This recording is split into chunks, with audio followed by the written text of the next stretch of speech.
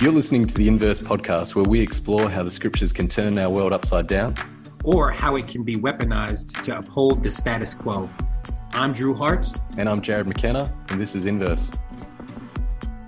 Thanks for this time, BZ. I'd do anything for you, Jared. I like hanging out with you and Drew, and you always hang out with the best people, so I know it's all going to be good. That's a dangerous thing to say to me, BZ.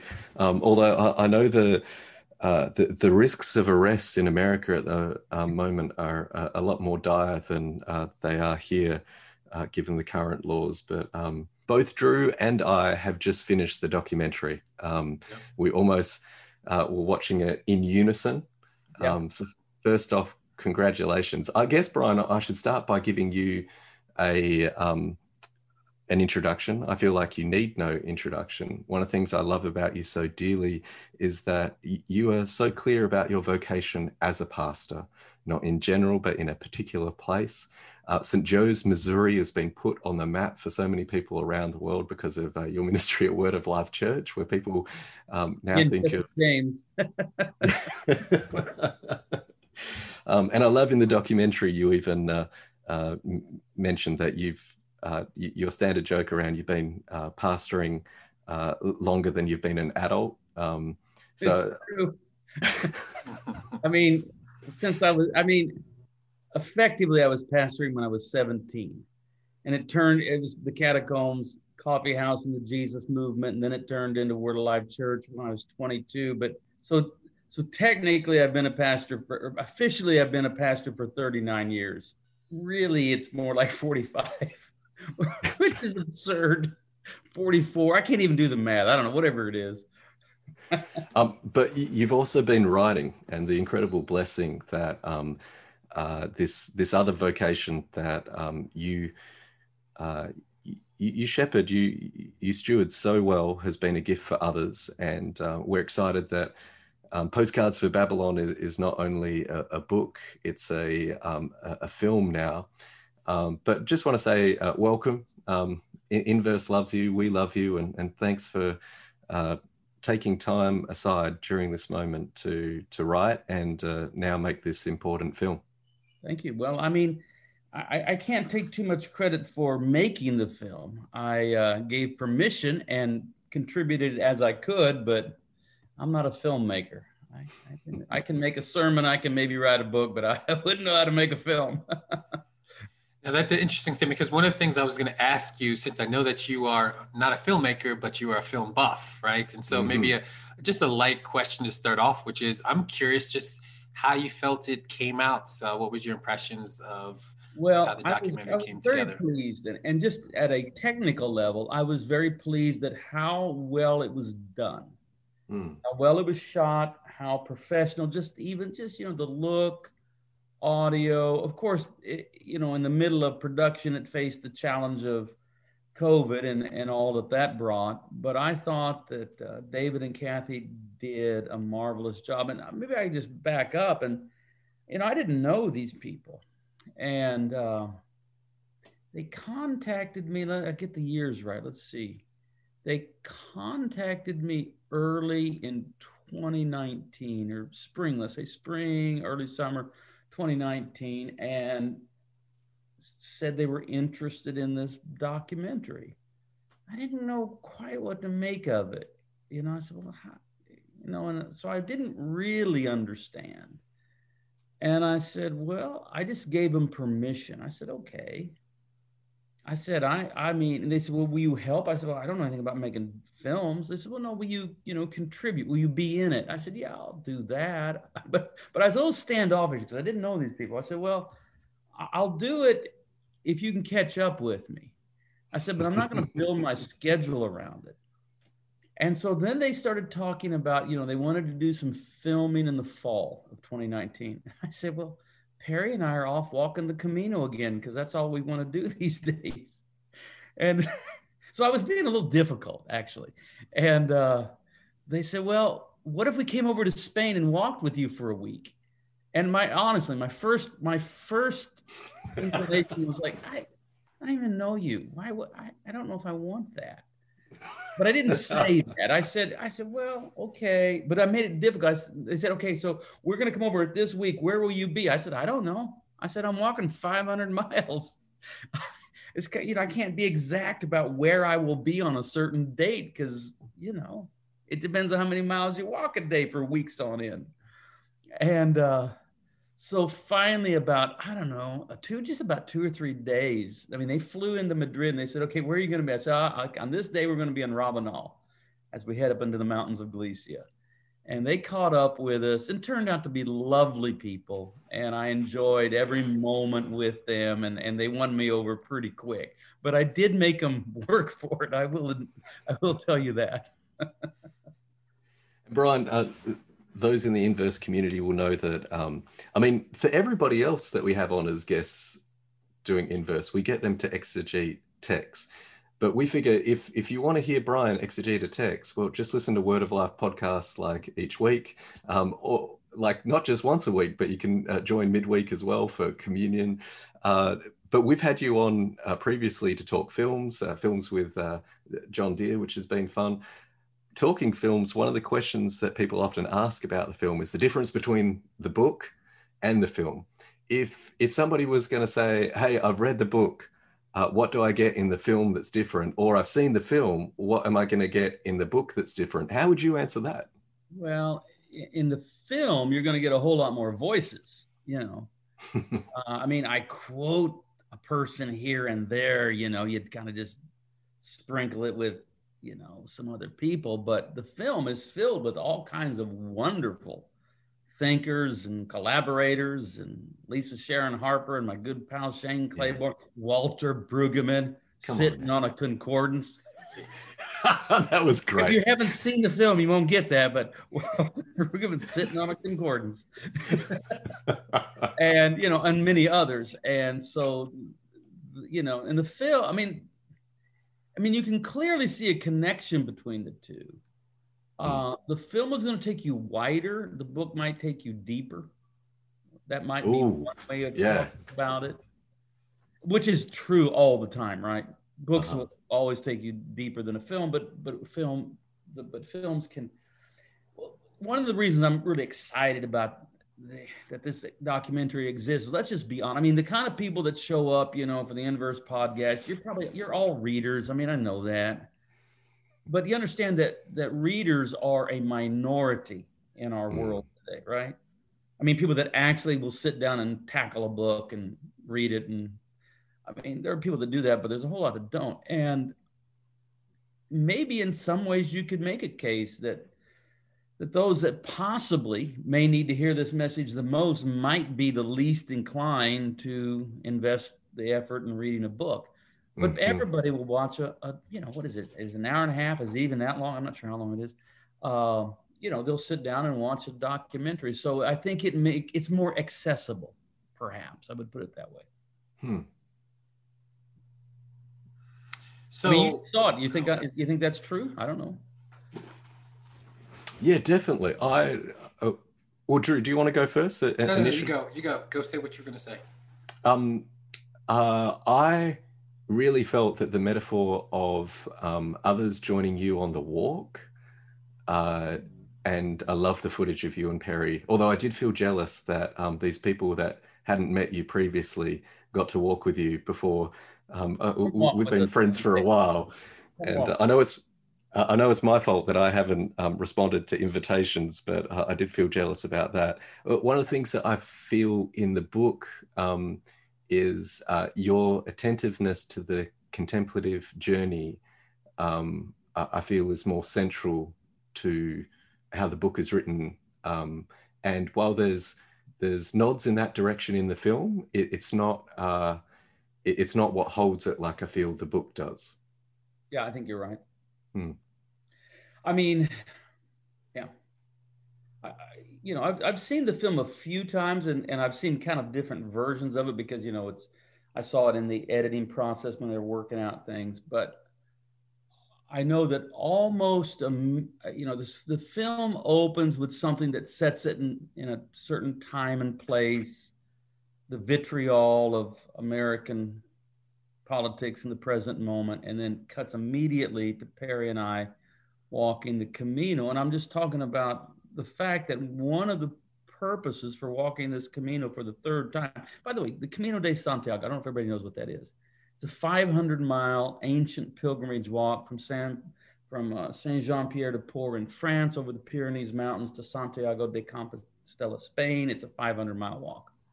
And Perry and I do it, and we carry our stuff and just live as pilgrims for 40 days or so. One of the reasons we were doing that was I knew this was 2019, fall of 2019, and I knew that 2020 was going to be difficult and hard and ugly, vitrolic and all of that. And so I wanted to prepare for it. I wanted to be in a more contemplative place because it's so easy to be reactive, especially if you know you're right. Because then your hate is justified in your own mind. Then you can hate, righteously. And I just knew that that's just bringing fuel to the fire, and I didn't want to be that way. And so part of why, it wasn't the only reason. I had just turned 60, and so it was kind of a stage of life thing. I thought, okay, that feels like a stage of life, and what do I want to be, and what do I want to do from 60 to 80? That's the way I was thinking about it. And I said, well, I want to stay fit and healthy. That's one thing. I want to try to become a true elder. Continue to pastor, right? And maybe help people find their way into a more contemplative place. I think we're coming to the end of a Christianity energized by anger, because it's just going to burn itself out. And people will just have no more energy for that. And so I think what will give the church and Christianity something of a resonance, something of a sense of having something worth saying, is if we really can, not in a sort of faddish way, but in a deep, serious way, model a contemplative alternative to the us versus them dualisms and angry vitriol and reactionary postures that have been so damaging. So yeah, I think that kind of stuff, I hope that kind of stuff shows up in a pronounced way in the book, probably not as much in the film because maybe they have a different goal. Yeah, it's interesting. I mean, I definitely felt like the film, the juxtaposition of your walk with some other scenes, it was a lot going on, even more than I think what I was expecting before I had started it. But there was one thing that you said in the very beginning, and maybe this is where you were beginning to tease just right now. You made a comment, and I think it was something close to the challenge to discipleship. The challenge to disciple people into Jesus right now is that people are already discipled into something, right? And I'm curious what you think as we're thinking about our landscape and white supremacy and white nationalism and even conspiracy theories and everything else going on. What does discipleship look like? What is required on the ground in community for meaningful, substantial, faithful discipleship today in our context? Yeah, it's interesting that you bring that up. Tuesdays is our team meeting day, and we get together in the morning for 2 to 3 hours. We're doing it on Zoom right now. And so we have 2 or 3 hours. Some of it's planning and logistical stuff, but a lot of it's, visionary. And I began the day by talking to them about what evangelism looks like in our current culture in the North American context, and it may not be that different in Australia. And bear with me, because I don't know everybody here, and you're probably half of you are going to disagree, but just bear with me. Let me make my case. I think it looks a lot like inviting people into good, healthy churches. That is, communities based around following Jesus. The way that evangelicalism is born out of a revivalist movement. And I'm just give me a minute here. you ran into the problem eventually of Christendom, and that is you had a baptized continent. But at some point, people thought, maybe people need to actually live their faith. There needs to be some sort of deeper energy for this thing. And so you have the revivalist movements. Wesley, Whitefield in the United States, Edwards, Generation 2 later, Finney, that sort of thing. And then it reaches maybe an apex with Billy Graham. Okay, it kind of all moves there. And for whatever else it was certainly this. It was a deep privatization of the faith. And it was entirely afterlife oriented.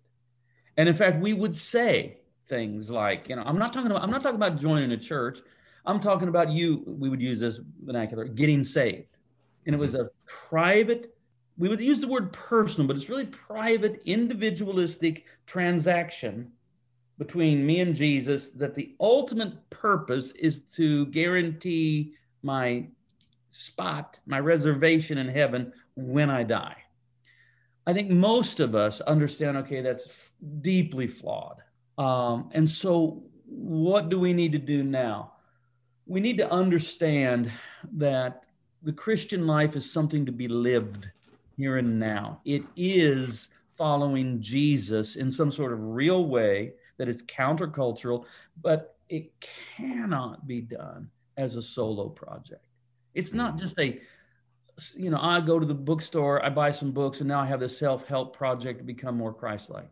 I just don't think that can be done. It must be done in the community of people that in some way are committed to the same vision of being shaped by the life and message of Jesus of Nazareth. So one of the things we've done at Word of Life, this is the church that I lead, is we have basically erased any distinction between evangelism and discipleship, which, by the way, is very consistent with the early church. I mean, their evangelism was their catechism. Yeah, they weren't standing on the corners of Alexandria and handing out tracts and asking people to pray sinner's prayer and ask Jesus into their heart. They were basically going about their business of being an alternative society, living this new life that is based upon the risen Christ. And then as people got interested, they would maybe want to join them, and they might even try to do so. Well, why don't you come to some of our classes for a while? You might not like it. This might not be for you. Mm-hmm. And so the other thing I said to our team today is that without irony, no sarcasm, no cynicism, not trying to be cute, I see one of our tasks right now as to evangelize Christians. Because Christians need to hear the evangelion, the good news, the gospel, because it's been so distorted through white nationalism and all of those sorts of things that it's almost been obscured.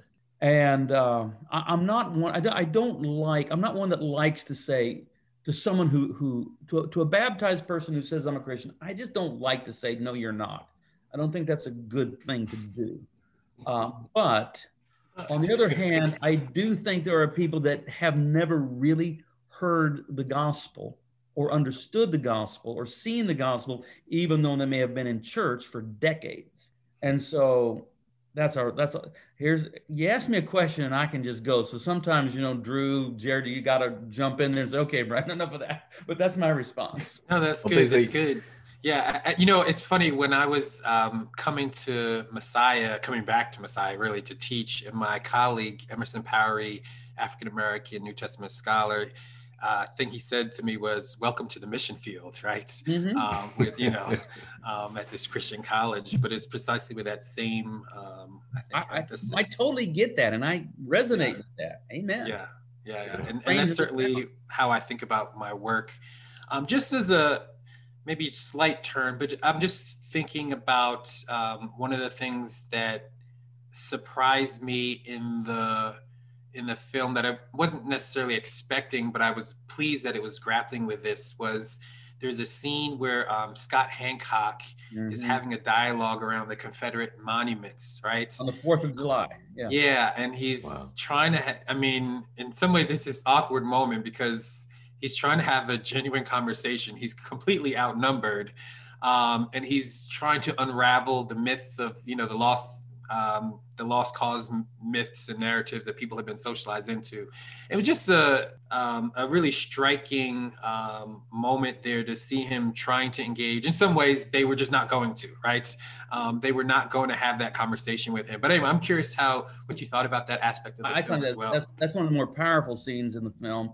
And what's brilliant about it is, I mean, some scenes can be set up. And, the film director can say, I want you to stand here, say this, do that. This is just let the cameras roll, baby, and let's see what happens.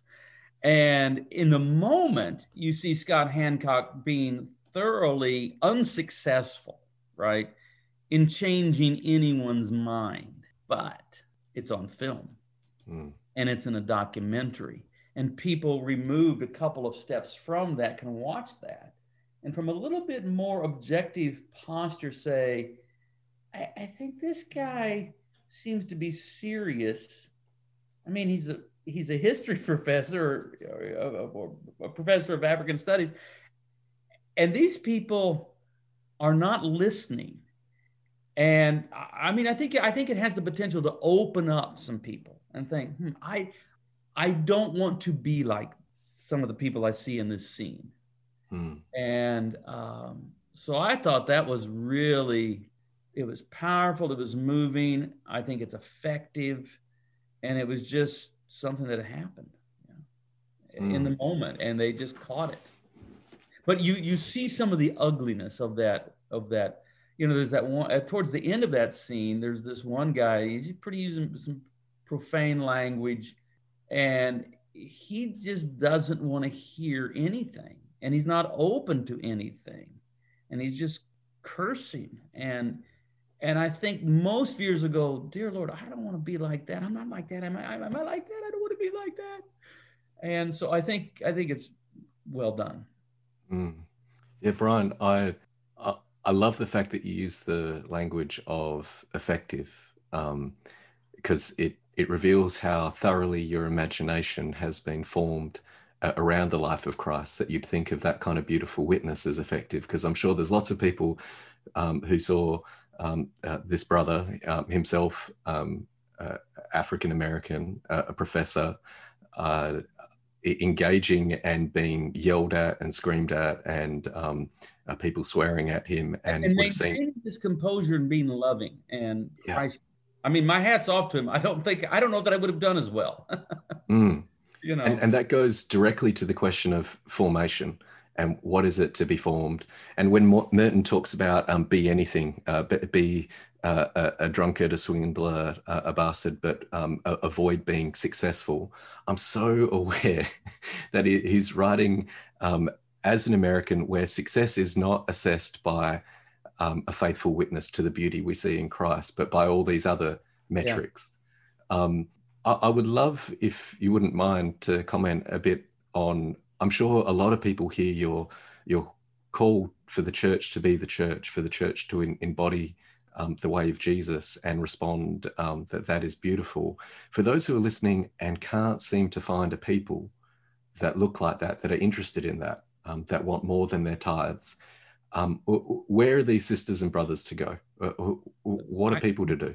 I can't say you live here, so go there. Do that. But I believe those communities are there. And without being dismissive, I kind of just want to say, seek and you'll find. And you might find it online, I mean, that's maybe not the best, but that may be one way that you begin. Okay, that's a way you begin. An Americanized church driven from a white supremacist engine and foundation is very visible and very vocal in America, but it's not the whole of the church by any means. It's just not. And, I see Kenneth Tanner here. I don't, some of you I may know. I don't know Ken here, but I have to give a little shout out to Kenneth, I mean, here's a guy, I don't know if you know who Kenneth is, but he's up in the Detroit area with Holy Redeemer. And his church isn't as big as that Jeffress guy at the First Baptist Dallas, but he's faithful. And That's right. About Jesus, and he's emphasizing formation, and those churches are there, and those communities are there, and they can be. So I would just urge you not to. Don't let. I mean, one of the reasons there are several reasons why I wrote Postcards from Babylon, but one of the reasons I write books like that is I'm just not going to let the Christian nationalists have Jesus. I'm not gonna cede that ground. You can have what they can have, and they can have their message, and they can have their every Sunday looks like 4th of July and fly their flags. But I'm gonna contend with you about Jesus and the message of Jesus, and we'll just keep. And here's the thing: Jesus shines through everything. Yeah, we've come through a period of time that, in one sense, I would say is about 40 years. I mean, I would say from about 1980 to about now, we've been through a period of time where the most visible and vocal expression of the body of Christ in America has effectively become the religious wing of the Republican Party, and not much more than that. And yet, somehow people know that's not Jesus. They actually do know that. And you'll hear critics, you'll hear atheists say, well, I don't know about all this, but I know that isn't, if there's anything to Jesus, it doesn't look like that. And so somehow Jesus, the church's witness is spoiled and damaged and stained and shamed, but not Jesus. And so I think find communities that sincerely talk about Jesus a lot, and allow Jesus to, as much as they're able, to speak for himself, where Jesus is not clearly being used as, taking the name of the Lord in vain as a mascot for some other agenda. Find a church that will dare to do a 6-month series on the Sermon on the Mount. They exist. Yeah. And I don't know. I'm just rambling. It's good rambling, BZ. It's why we love listening to you. Drew, if you don't mind, I would love to give BZ permission to imagine himself pastoring on these lands. So let's leave Turtle Island. Let's come to the over 300 nations that were known previously by many different names, including where I am now as Whadjuk Noongar Boodja. And BZ, we've just had January 26 here in Australia, which since 1994, so within my lifetime, I just entered high school, they changed to a national day of celebration for Australia.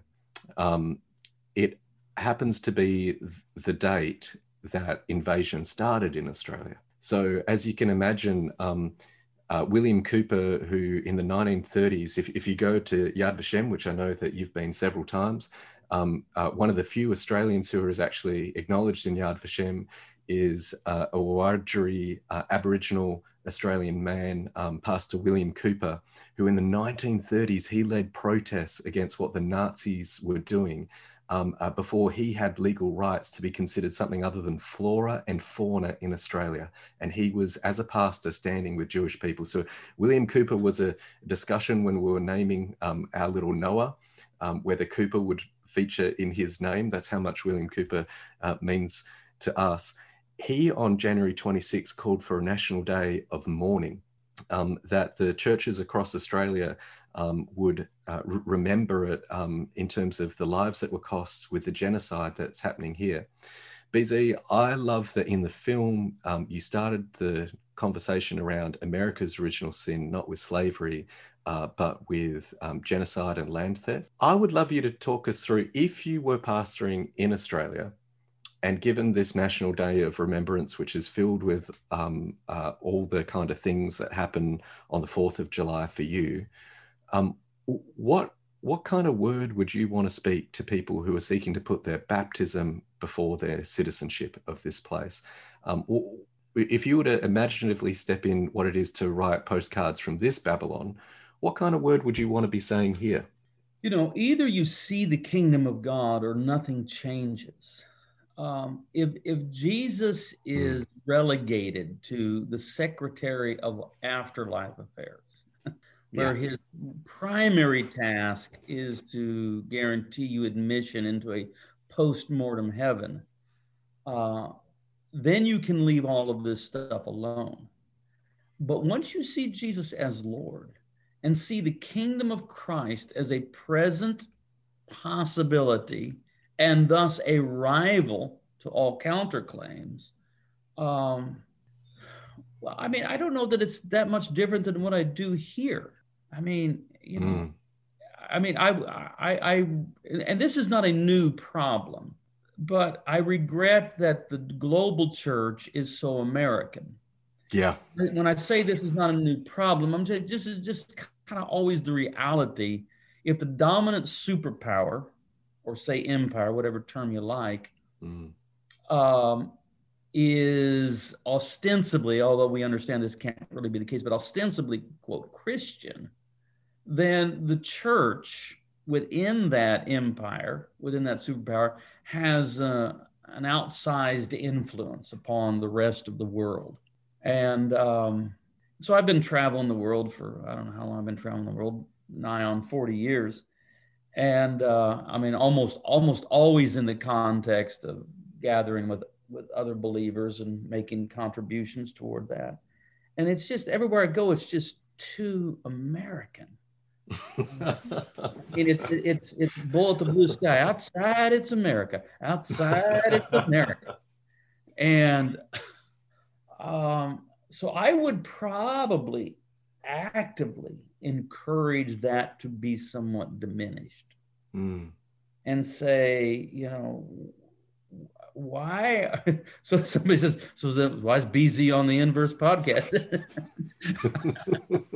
But I mean, I think you have to acknowledge it. You just have to say that much of the platform of American Christianity has nothing to do with our fidelity to Christ, but just because we happen to be hosted by an economic military superpower, which is antithetical to the kingdom of Christ. I think I would say all of those things and be very clear on that and say that if our communal effort to follow Christ doesn't feel at least somewhat countercultural, then we should hold it suspect. Yeah. You know, I mean, people that know me over the last 4 years know that I've been a critic of the Trump administration and Christian support of that. But look, wait. But I was a critic of all this before too.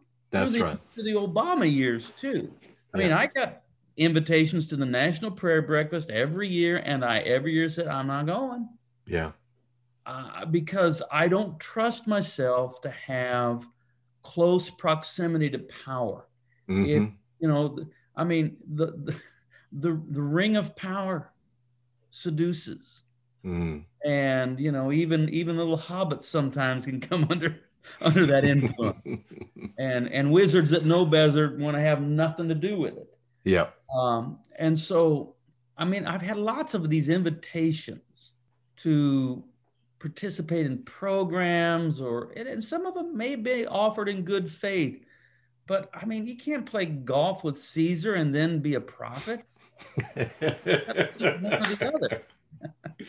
Yeah. And so I would just talk like this. Although let me say that I do talk like this. I say stuff like this. On the other hand, you can't build a church, a community of Jesus followers on negative energy either. I mean, it can't be, I mean, I'd be upfront about these things. I would critique these things, but long term, that won't sustain a community. It still has to be just really focused on Jesus, talking about Jesus, loving Jesus. I'm kind of radical on this. I don't think that I'm suspicious that long term, you can fulfill the second commandment without the first commandment. Second commandment has to do with justice. Love your neighbor as yourself. Love your neighbor as yourself is the biblical sort of, you know, that's the biblical vision for that. That's what justice somehow will look like. Loving your neighbor as yourself. I know there are those that say, okay, that's what we want to do, but we're going to sort of somewhat diminish worship. I'm gonna take a wild turn here. Just bear with me. You know that story about Mary of Bethany? 2-3 days before the crucifixion. Pretend that you'd never heard it. Pretend that you'd never heard this story. You've heard it, but you just have to try. And they're sitting there at this dinner. And this woman comes, she's wealthy. And she's got a bottle of perfume that's worth a year's wages. All right, already we're scandalized. What in the world is some woman doing with a $30,000, $40,000, whatever dollar bottle of perfume? We're already scandalized that this thing even exists, much less that someone that claims to be influenced by Jesus owns one. And then she takes it and she pours all of it on Jesus in this extravagant moment. And people begin to murmur and they begin to criticize and they say, why this waste? This could have been sold for, 300 denarii, year's wages, and given to the poor. And if we don't know the story, we think that Jesus is going to go, yes, that's right, Mary. That was a waste. You shouldn't have done that. And this is why, Jesus is unwieldy. We just can't seem to, because he surprises us. He should say, he says, no, she's done a beautiful thing. So if we're talking about, I would be unabashed, unafraid to bring prophetic criticism to all of these things that kowtow to empire and want to snuggle up to, that will sell their soul for the proximity to power and want to bury the bodies and hide the sins, all of that. But that can't be everything that we say or do. Coming first is this extravagant, outlandish love for Jesus that other people will see as a waste. I was hiking in the mountains one time in the winter in the Rocky Mountains, and it was kind of a solo hike, and I was a little nervous because you don't want to get lost. And I was high above the tree line, and no one, people don't do much hiking in the winter in the mountains. And I came across another hiker, and it was kind of comforting to me. He'd had more experience. He'd been there more. And so we're snowshoeing and hiking and up high in the mountains in the Rockies, and we're getting to know one another. And then came the fateful question. I knew it was coming. I didn't know how long I could hold it off, but well, what do you do? I thought I was tempted to say I'm an author, which is true enough, and but I could only put him off for so long. So I just came right out and said, I'm a pastor of a church. And it didn't go over well. And he was a former Christian, an angry former Christian. And he said, and he kind of started going off. And then he said, I'm going to tell you what you Christians should do. Well, by all means, please. Tell me what we should do. He said, you should do good works. You should do works of justice, but you shouldn't worship Jesus. I said, well, I think you've misunderstood me. I think you're under the assumption that I'm just sort of naturally just a good guy that cares about justice and cares about, helping people. I said, left to my own devices, I can be stunningly selfish. I said, really the only hope I have that I can give my life in service of others is that, first of all, that I continue to feed my love for Jesus and worship him. And he maintains his beauty before my eyes. And I'm infatuated by him, if you want to use that kind of language, or I'm mesmerized by him. That's what opens the door for me to have the capacity to then speak to justice and seek to embody justice and to struggle for justice. But it doesn't start just there. That's not the starting point. Maybe it is for you. It's not for me. So I was kind of all over the road there, but that's how I respond to some of that. BZ, one of the things that I know that infatuation and that mesmerizing has led to in your journey is a real sensitivity to the stories that underlie the Babylon that you're living through. One of my favorite lines in A Farewell to Mars is where you talk about the the monuments, flags, and anthems that hide the bodies underneath. Would you talk a little bit about your tangents? Feel like I have permission, BZ, to take it on a tangent. I know Drew will no doubt bring us back onto the pilgrimage, back onto the road. But if we could go down a little cul-de-sac for just a little bit, your sensitivity to the realities of Turtle Island before they were Babylon, and what the Trail of Tears, that story, it was one of the things that really impressed me when we first had you out in Australia, is your interest in the reality of Aboriginal people here, and your knowledge of First Nations people in your own backyard, and sensitivity to that. Would you speak to that in terms of what it is to be in Babylon and listening to the stories of those who have cried on lands that weren't always occupied by an empire? Yeah, one of the things I say about Postcards from Babylon, which Farewell to Mars and Postcards from Babylon are sort of siblings in my collection of books, is that maybe the most important theological shift that most American Christians need to make is to see America not as a kind of biblical Israel, but as a kind of biblical Babylon. Very early on in American colonial history, English, and then after 1776, we're going to call it American.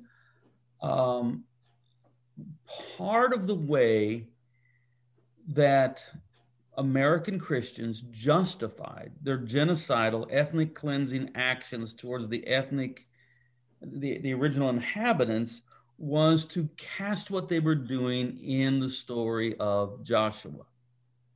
That America was a new kind of Israel. This was a new kind of promised land. The original inhabitants are essentially the Canaanites that must be driven out or exterminated. And so, quite literally, I mean, the first massacre you have of English colonists is, I believe, in 1619, the Mystic Massacre, the Pequod tribe. You had the second wave of English colonists who needed more cultivated land. That's a lot of hard work. They were having trouble sustaining their colony. And they said, well, this Pequod tribe nearby, they've got land. Maybe we should just take it. And there were some misgivings because these are Puritans. They're supposed to be Christian folk here. And so their chaplain, Reverend Stone, said, well, I will spend the night in prayer. And sure enough, at daybreak, he reported that God had given them clear title to possess the land, and he used Joshua-type language. And what ensued was, in fact, a massacre in which 700, mostly women and children, were murdered. And there was still some, qualms of conscience about this. And that's when Captain Mason said, but I would refer you to the wars of Joshua and David. Sometimes when the sins of the heathens have risen to such a level, we must dung the ground with their flesh, and this is pleasing in the eyes of the Lord. They use all of that kind of language. So America is not a kind of Israel, it's a kind of Babylon. Now, it may be a gentler kind of Babylon, and it may not. I don't know. But it's still all day long, it's Babylon. And so we have to learn to live as exiles. And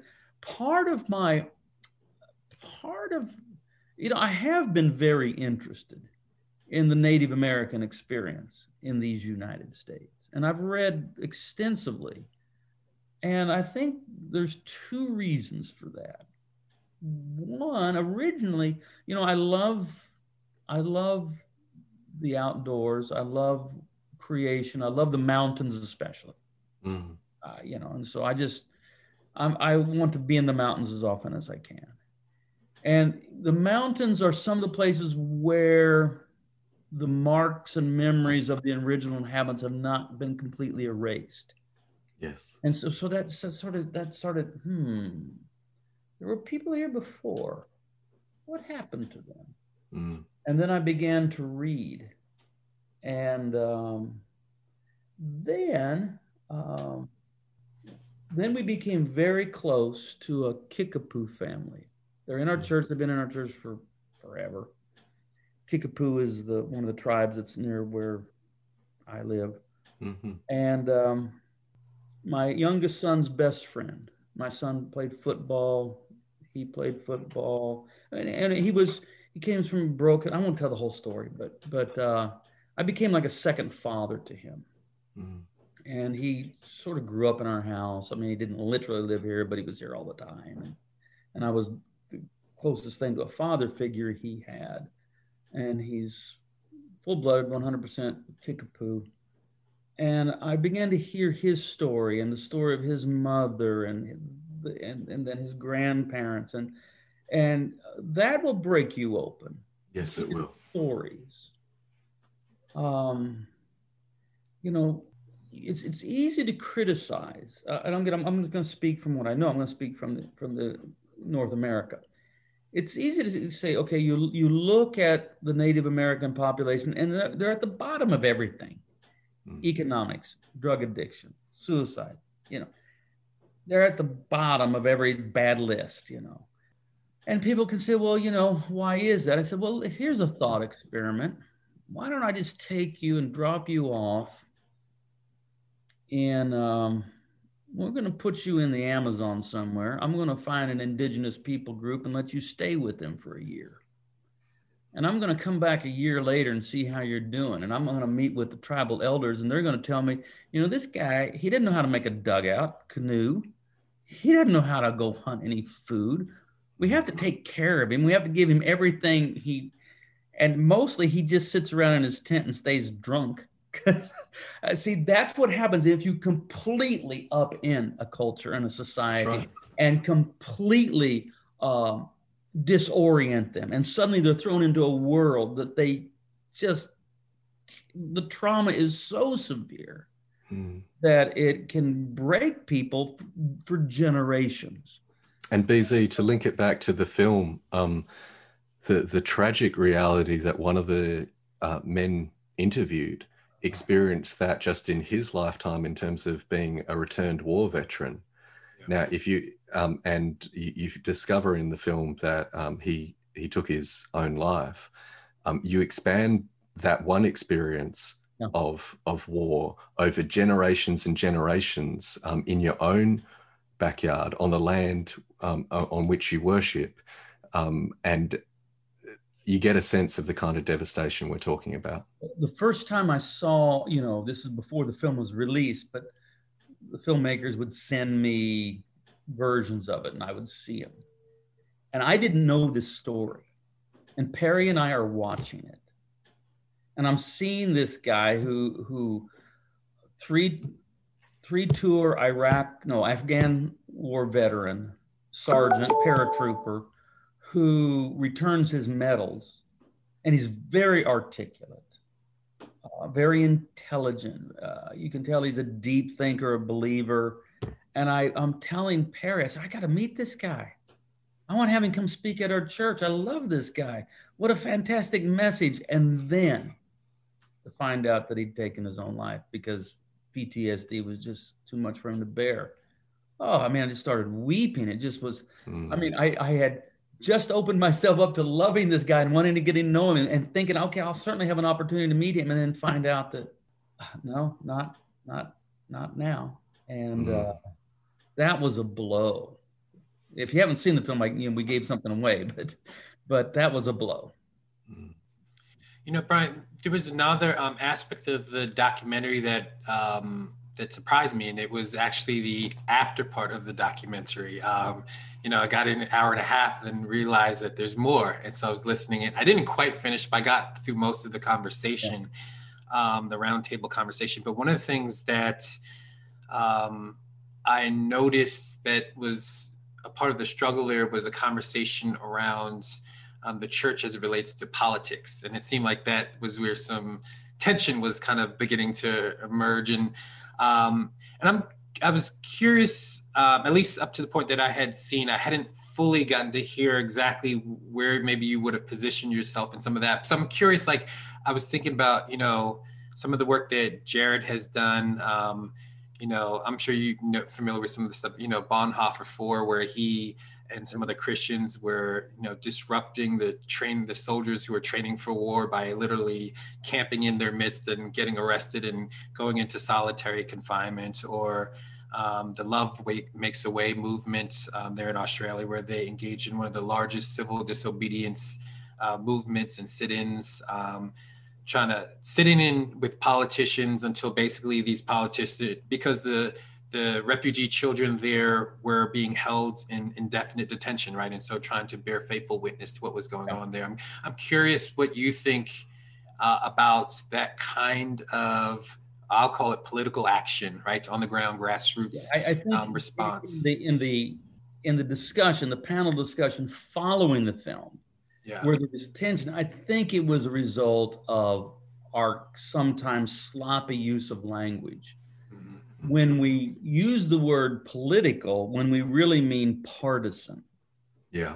The church is inescapably political. Mm-hmm. I mean, the kingdom of God. Look, you could translate just in your own mind. Every time you see the kingdom of God, you could just translate the politics of God. Yeah. By the political, we just mean the means by which we will go about pursuing the common good. Right. Okay, so that is something that is absolutely intrinsic to the gospel and to the cause of Christ. But we use the word politics or political sometimes as a word where we really mean party politics or partisan politics. And what we're saying is I would concur that the church needs to be very wary about being used by a political party where it becomes where it's a pleasure. That the problem with Christian right and Christian left is that Christian then gets reduced to adjective duty, and what is supreme is the all-important political noun of right or left, and then Christian is sort of just trotted out to be a mascot. The church is inescapably political. What we shouldn't be is pledging our allegiance to a particular party. Again, that's not to say that at every moment in time there's a moral equivalency between all parties, because there's not. I'm not making that claim, but I'm saying we have to just constantly make that evaluation. We constantly have to say, okay, is this consistent with an ethics formed in the light of Christ? Not, well, I've already, committed myself to the donkey party or the elephant party, and I got to stick with the elephants or the donkeys come hell or high water. That's when it becomes a problem. And I think that's clearly what we've seen. That's where, people that are even just halfway paying attention see the hypocrisy. So that Bill Clinton is, they're wanting to declare him completely unfit for office because of moral disqualification, and yet Donald Trump gets a free pass, and we're not voting for a pastor, we're voting for the president, all that kind of language. Well, that simply comes from being partisan. So I don't mind. Not only do I not mind, I think we have to make a political. I say we have to. It constantly varies. But we live, I think probably everybody here, I don't know where you're all from, but most all of us, if not all of us, live in a participatory democracy. And by the way, this is a new thing, right? I mean, this is in the whole scope of things, this is new. We were ruled by kings and emperors and that sort of thing. And all of a sudden there's this idea, government by the people, democracy, which I think most of us think is a good idea. I think it's a good idea until it's not, until it really goes bad, which it has the potential to do, because it can also just turn into mob rule. And so that's why you need to have systems in place that the minorities are always protected, because democracy without some sort of real strong ethical moral underpinnings can just turn into mob rule. And we don't want that. So I don't think the church can survive in almost any kind of political system. I mean, it has. I mean, the most vicious of tyrannies sometimes I think of like maybe North Korea. But even China, I mean, China attempted to wipe out the church, and they haven't done a very good job at that. The church is flourishing in China. So what do you know? Churches can survive in dictatorships, authoritarian governments, far left, socialist. I mean, the church can function in all of those, and it can be a prophetic witness. It can call things to light. It can call for people. It can continually proclaim that Jesus is Lord. Amen. And that we almost appear before the judgment seat of Christ, and we can take him to Matthew 25 and all of that sort of stuff, and we should. But just be careful about the lure of power. Because then we think, well, I want to set the world right, and the quickest way is to have the power of the sword, the power of coercion. I think this is the third temptation in the wilderness in the order that's spoken in Matthew. And it was I think it was a real temptation for Jesus. Yes. Jesus said, I could raise an army, I could overthrow Pilate and get rid of Herod, and I can set up a righteous government, but I'd have to bow to the devil to do it. Perceives he said that would be bowing down to Satan. And in the end, in the long run of history, it'd be meet the new boss, same as the old boss.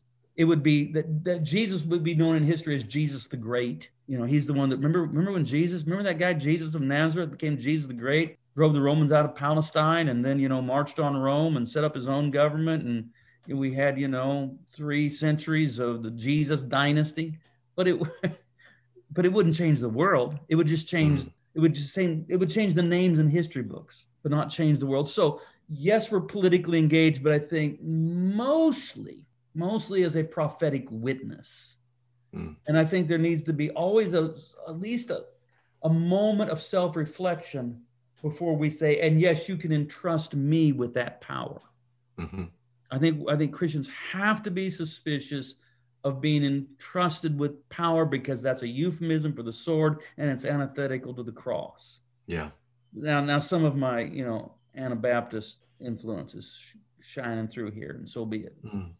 Yeah, BZ, I loved in the discussion how you brought out the importance of embodiment, and not just jumping from Jesus gave me new ideas now to engage in the civil space, but instead I've been baptized into a people that no one baptizes themselves, that it takes others to be a part of this new reality.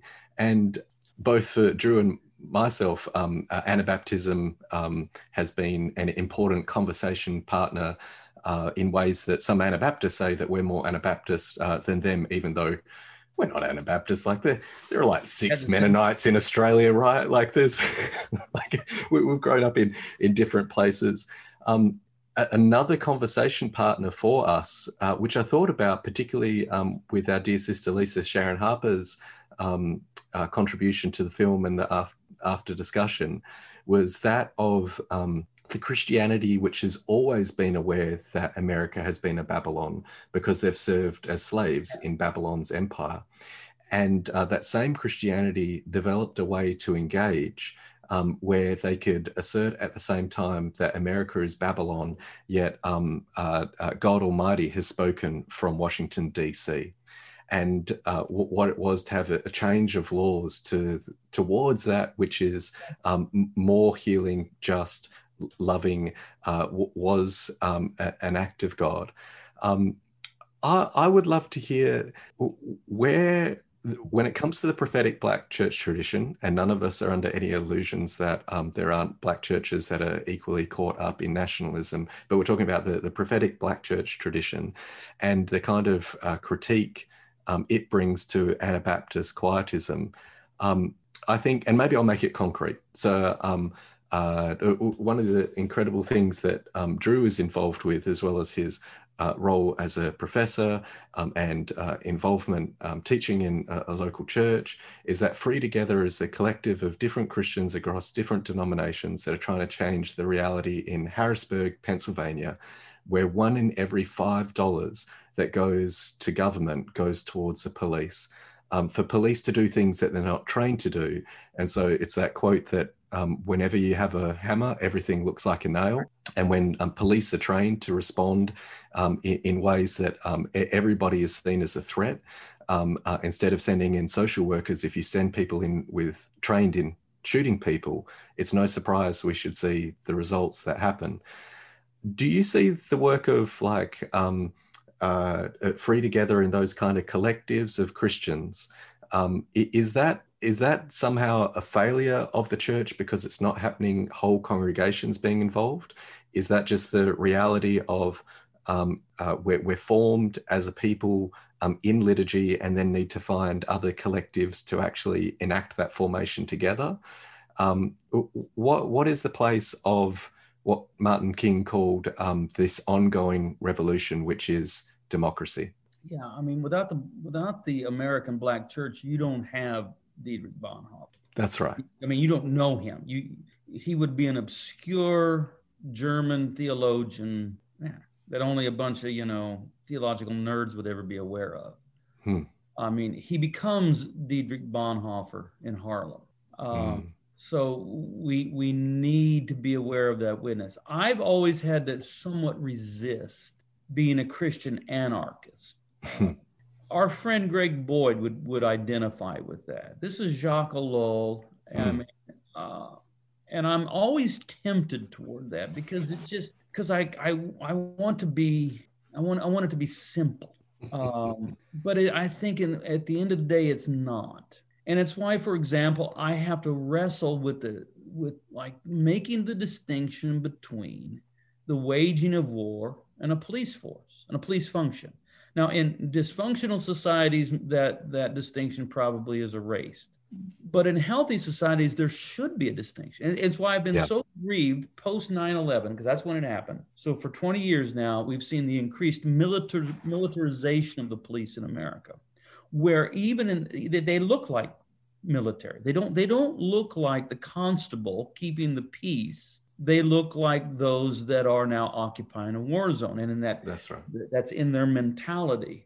It would be easier, though, for me to take a kind of a Christian anarchist, real radical Anabaptist position and just say Christians can't participate in any of that. But I think that's an abdication that I can't, when the day's done, I just can't go there. And part of that, I think, comes from just being a day in and day out pastor for almost 4 decades. Yeah. And we have a fair number of policemen in our church. And I'm glad, I want them formed in this. Maybe a related thought. So for a long time, for a good number of years, I would not cast what we call a legitimate ballot, I suppose, for president, because I didn't want my vote to be construed as me authorizing someone to wage war on my behalf. So I would always go to the polls and I would vote at a more local level. And then for president, I would write in Bob Dylan or Wendell Berry or one-year Treebeard. and I was comfortable with that until one day, well, I'll just tell you when it was. It was the 2016 election. And I thought, if this would happen to go awry, I think people like me are probably going to be okay. But other people may not. And so for me to vote for whoever, for Bob Dylan, might be coming from a kind of a position of privilege that I don't have much at stake here for me. Yeah. And so here's what I did. I went and I found one of the undocumented members of our church, undocumented immigrant. I know their story intimately well. I have spent considerable of my own personal funds hiring immigration attorneys for them. I have gone to them to the Division of Homeland Security. I have been with them in courtrooms. I have heard their story. It's heartbreaking. It's frustrating. They came legally and then there were problems. I won't tell the whole story, but they're just in an impossible situation. And so I went to them and I said, we have this election coming up and you don't have a vote, but I do. But you've got more at stake than I do. So here's what we're going to do. I'm going to give you my vote. What you're going to do is you're going to think about it, read about it, pray about it, or do whatever you want to do about it. and then you tell me who you want to vote for, and I am on election day, I'm nothing more than your errand boy. I show up and I cast a vote that you've instructed me to vote. And by the way, I did this very publicly. I told this to my church. I didn't say who it was, but and it made some people mad. Somebody came up and said to me, "That's illegal. You can't do that." I said, A, it's not illegal. B, you let Fox News tell you who to vote for. Damn, there it is. And here's the miracle. They stayed in our church. They didn't leave, because that is the capital of decades of pastoring. That's right. And being with them and baptizing their kids and loving them and being with them on their worst days. That it sometimes, not always, but sometimes you can actually be a pastor. Yeah. So I don't know.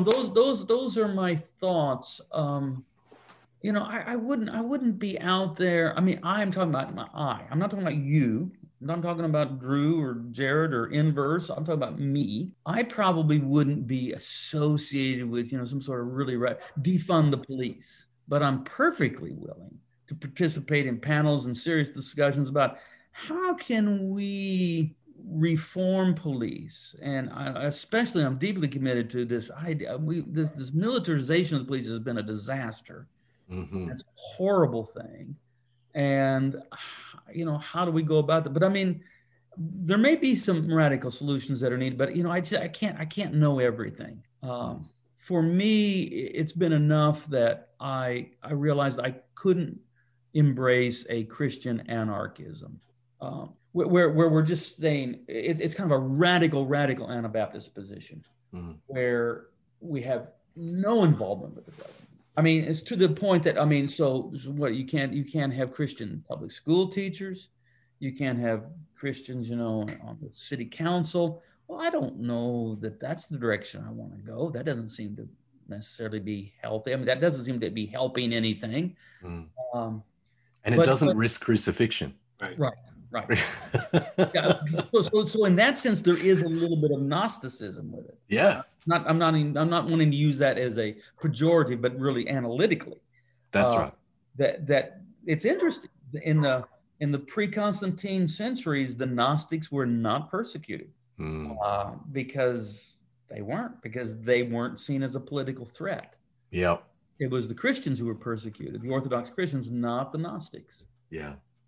Because it was just too otherworldly, and you can try to be too pure, if you understand what I mean by that. That's You have to interpret what I'm trying to say here. Trying to stay too far above the fray, and so I've had to renegotiate that over the last, let's say, 5 years. Yeah, I appreciate that, and I think there's no question. I mean, both me and Jared, because of our way of life, we, I guess, have a foot in the broad Anabaptist spectrum. And I always say I value the radical discipleship wing of the Anabaptist movement, right? Yes. But there certainly is a political quietism that exists on one wing, or centrists, clean hands, not involved in anything other than trying to, I don't know. Anyway, we can go all day on that. But I did want to, since you brought it up, I figured I'd make a case and then let you hear my thoughts on it. As you brought up defund the police, I just want to make a case and hear what you think about this, Brian. We get ready for the altar call, Drew. Yeah, we'll get ready for the altar call. But I think about Dr. You're going to persuade me, so just go ahead. Yeah. Dr. King in 1967 gives his Beyond Vietnam War speech, right? And he gives this powerful speech, and he's trying to connect the interconnections between all these different issues that are going on. Yes, he's against war just in principle, that he thinks it's wrong, but he also sees it bound up and tied to the issues around poverty and racism here in the United States as well. We're not separate issues, right? And so for him, I mean, he makes the direct connect that the amount of money that we're spending to fund the war machine is money that's not being funded for programs for social uplift. In fact, he says, because of the disparity in how the spending is going, we're approaching spiritual death. I mean, that's literally what his quote is, right? I think some of the issues around the call to defund the police is in some ways the exact same arguments just applied to what's happening here in our own context. Aside from the fact that I'd say policing, if we actually learn the history in the 1800s, policing as we know it were formed both during the midst of economic disparities that were happening during industrialization and in the South slave patrols, right? Those are what form the modern policing as we know it. So we could imagine other forms of safety and public safety, but what we know emerged out of those suppression of poor Black and brown people, social movements, all of that suppression. And some of the issues which Jared mentioned is in my city, and some it's actually way higher. But 1 out of 20% of our funds are going towards policing. This idea of the militarizing of policing, the funding, overfunding of policing, all tie into war on drugs and all these things that have explicit harm against poor people, against Black and brown people, against people who have who are suffering from, drug addictions and mental health and homelessness and all these things.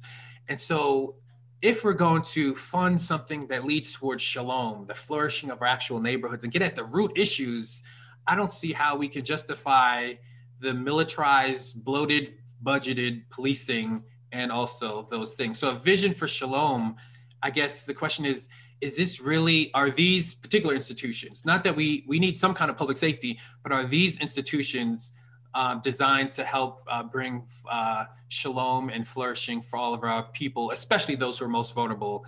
I think that's an easy answer, right? For most of us to say they're not designed to do that work and they're not capable. So anyway, that's my case, the shorthand version of it. Yeah. I'm just here to learn from you, brother. I'd say amen. And I think that's where else but the body of Christ can we gather from different histories, different sides of town, different social locations, and actually listen to these experiences from one another?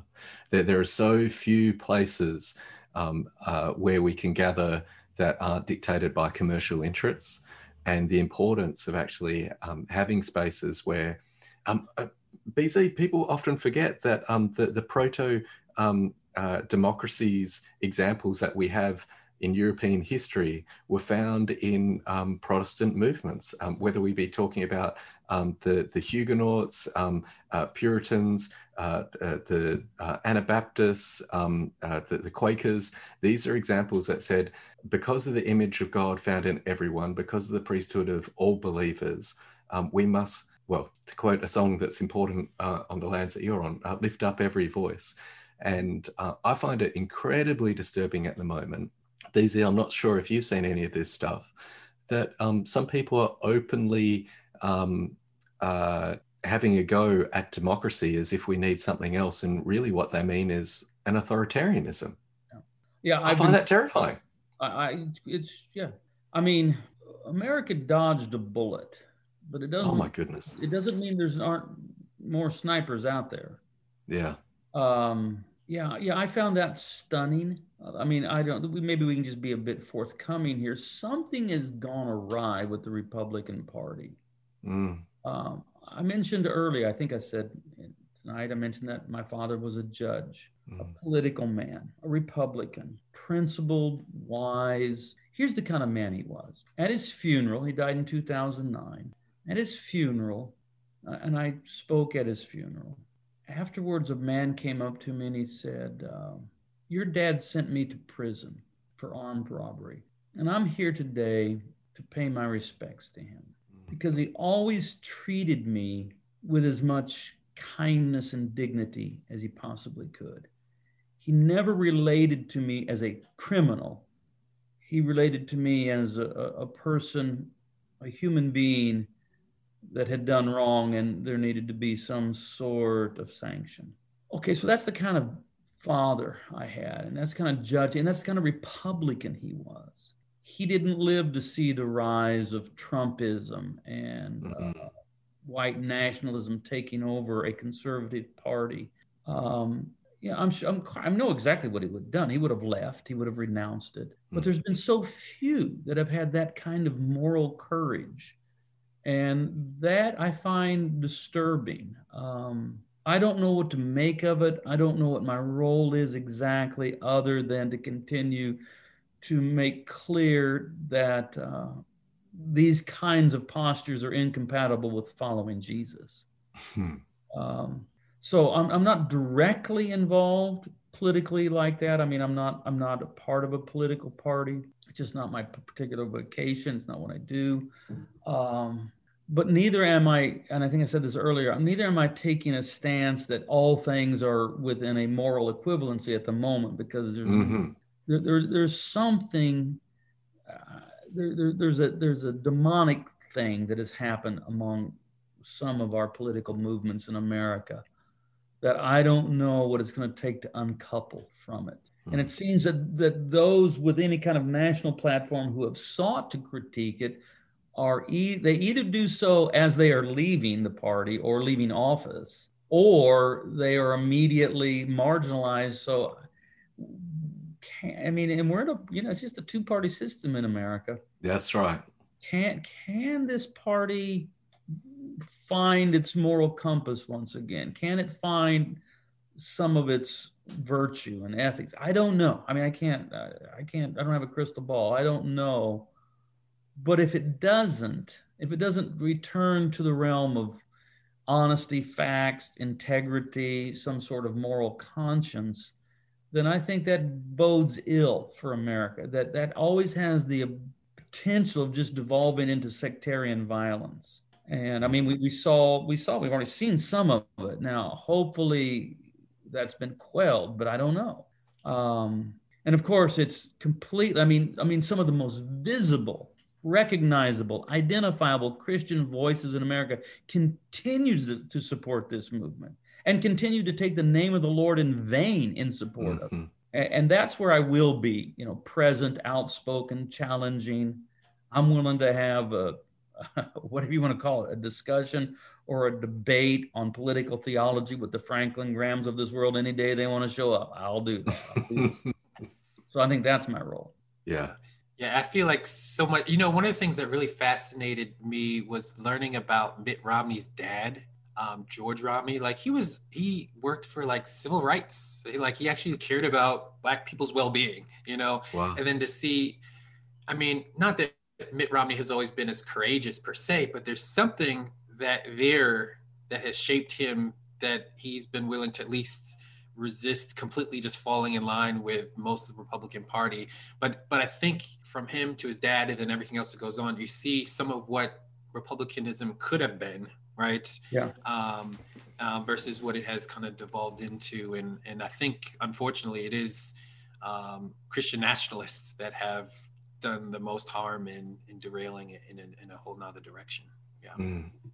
BZ, I'm aware that we are stealing your evening away from you with your darling Perry, who we would love to have on sometime. Please mention to her again. We would love to have her on as a guest. We've loved her contributing to Inverse Communities with our subversive seminary. It was wonderful having her as a part of it. You started the conversation around that particularly American contribution to global Christianity, which is now found everywhere, being that of the Sinner's Prayer and the Altar Call. And we often forget that Charles Finney was signing people up for the abolitionist movement. Yeah. And in fact, Finney would turn people away unless they were willing to literally put their name down to free slaves. Finney said, you cannot be on the right side of God on the wrong side of the slavery issue. And his church, Broadway Tabernacle, I think was the name of it, in New York City, as a direct result of his abolitionist stance, was burned to the ground, and the fire department just wouldn't show up. And then later he moves to Oberlin, Ohio, and becomes the president of Oberlin University. Yeah, it may cause some real cognitive dissonance for certain charismatic American revivalists to learn that Charles Finney was a radical social liberal. I mean, Oberlin University was the first fully integrated college in America, and there was and he was also I mean, we're talking about in the 1830s, 40s, 50s. He's advocating for the right for women to vote, which of course today sounds, well, yeah, of course, but no, we're talking the mid 1800s. An abolitionist, women should have the right to vote. American revivalist. That's so revivalism, Pentecostalism it is not actually rooted in this reactionary semi-fascist. That's not where it comes from. Yeah. At all. I mean, the first generation of Pentecostals in America were almost entirely pacifist. That's right. That's right. Yep. And so Pentecostalism begins in 1906. This is a little more than a decade before the First World War, and that earliest wave of Pentecostals said, this is incompatible with following Jesus. The Spirit-filled life, we don't take up weapons and go kill people on the other side of the ocean. Really, the term, and then it was more ambivalent maybe in the 70s, but it's really to drop names here, it's really Falwell and Robertson and that's right, Moral Majority and the Christian Coalition of the 80s. Yeah. And to draw the connections there, BZ, that the conservatism, and I forget the brother's name who was talking about, he was a speechwriter for Republican president. I think you say his name is Werner. I know it's spelled, I'm not sure how to pronounce it. Right. He's a very articulate, there would be a great example of someone who is a philosophical, political conservative. A Burkean, yeah. Yeah, but a lovely soul and dedicated follower of Jesus. And that kind of European tradition of conservatism and how it found expression in America with the Freeman School of Chicago economics with Reagan, all that conservatism evaporated in neoliberal economic,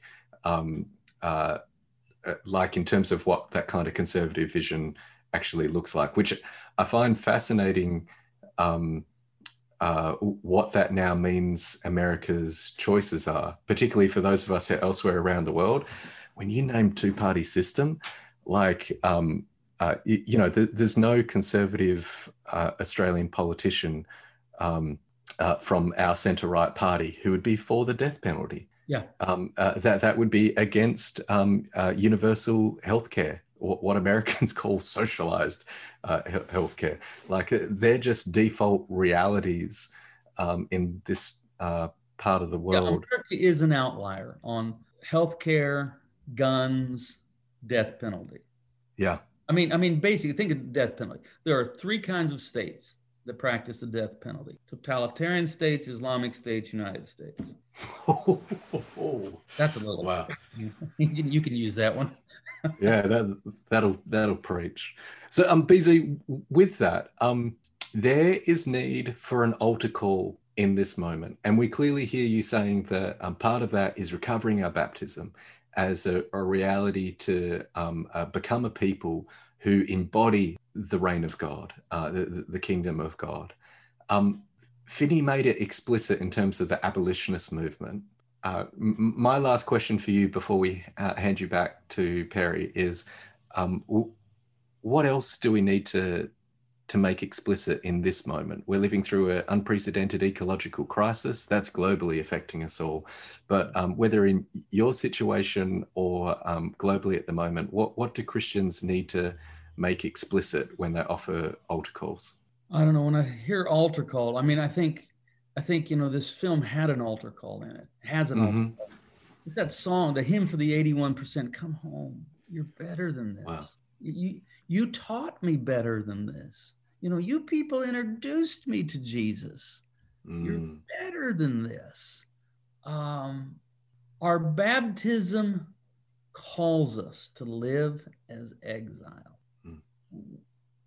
I have no allegiance left to pledge to the nation by which, just through a philosophical accidental, happens to be my passport. All of my allegiance is pledged to Jesus.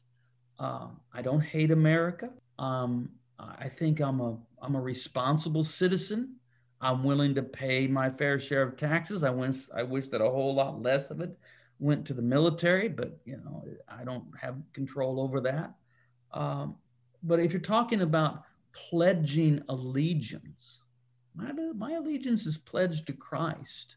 And I think the altar call needs to return to a baptismal identity that actually means something, yes, that demands something, that costs something, that actually makes us when Peter addresses the recipients of his epistle as to the exiles, he's riffing on the idea that there was a time when the Jewish people were exiles in Babylon. But these are not literal exiles that have been deported into a foreign land. Rather, their baptism has turned them into exile. In other words, these are people that have lived, in the eastern provinces of the Roman Empire all their life, but by virtue of baptism, suddenly they're a stranger in a strange land. Suddenly they're sojourners, suddenly they're exiles. And so I think the invitation needs to return to the idea that a baptismal identity is real and it's demanding. We're not countercultural at all within the context of the economic military superpower, then I think our fidelity to Christ is called into question. That's good. Yeah. Amen. Yeah. And you mentioned the hymn for the 81%. I actually ran into Daniel a couple times because he was performing for the movement, the Vote for the Common Good. So a couple times when it came through, I was asked to speak in Pennsylvania. So I met him a couple times and got to hear him perform that as well. So I think that is a perfect benediction, right? Or altar call, so to speak. Yeah, I thought it was perfect. An invitation for, those who have claimed Jesus so vocally to actually now to begin to follow Jesus, I think is the invitation for our moment. Yeah. BZ, we love you. So thankful for your work and witness. Please send our love to Perry and all those at Word of Life Church. When I think of prophetic voices in the US who are actually doing a good job of discerning the moment, there's names such as yourself and Otis Moss III and Tracy Blackman that come to mind that are in the pulpit week in, week out. So I'm so thankful for your friendship and your witness. Thank you, Jared. The Inverse podcast is proudly supported by you, the listener. And if you want to join the revolutionaries who are helping us have conversations about how this ancient text can still turn the world upside down, why don't you head over to patreon.com/inverse.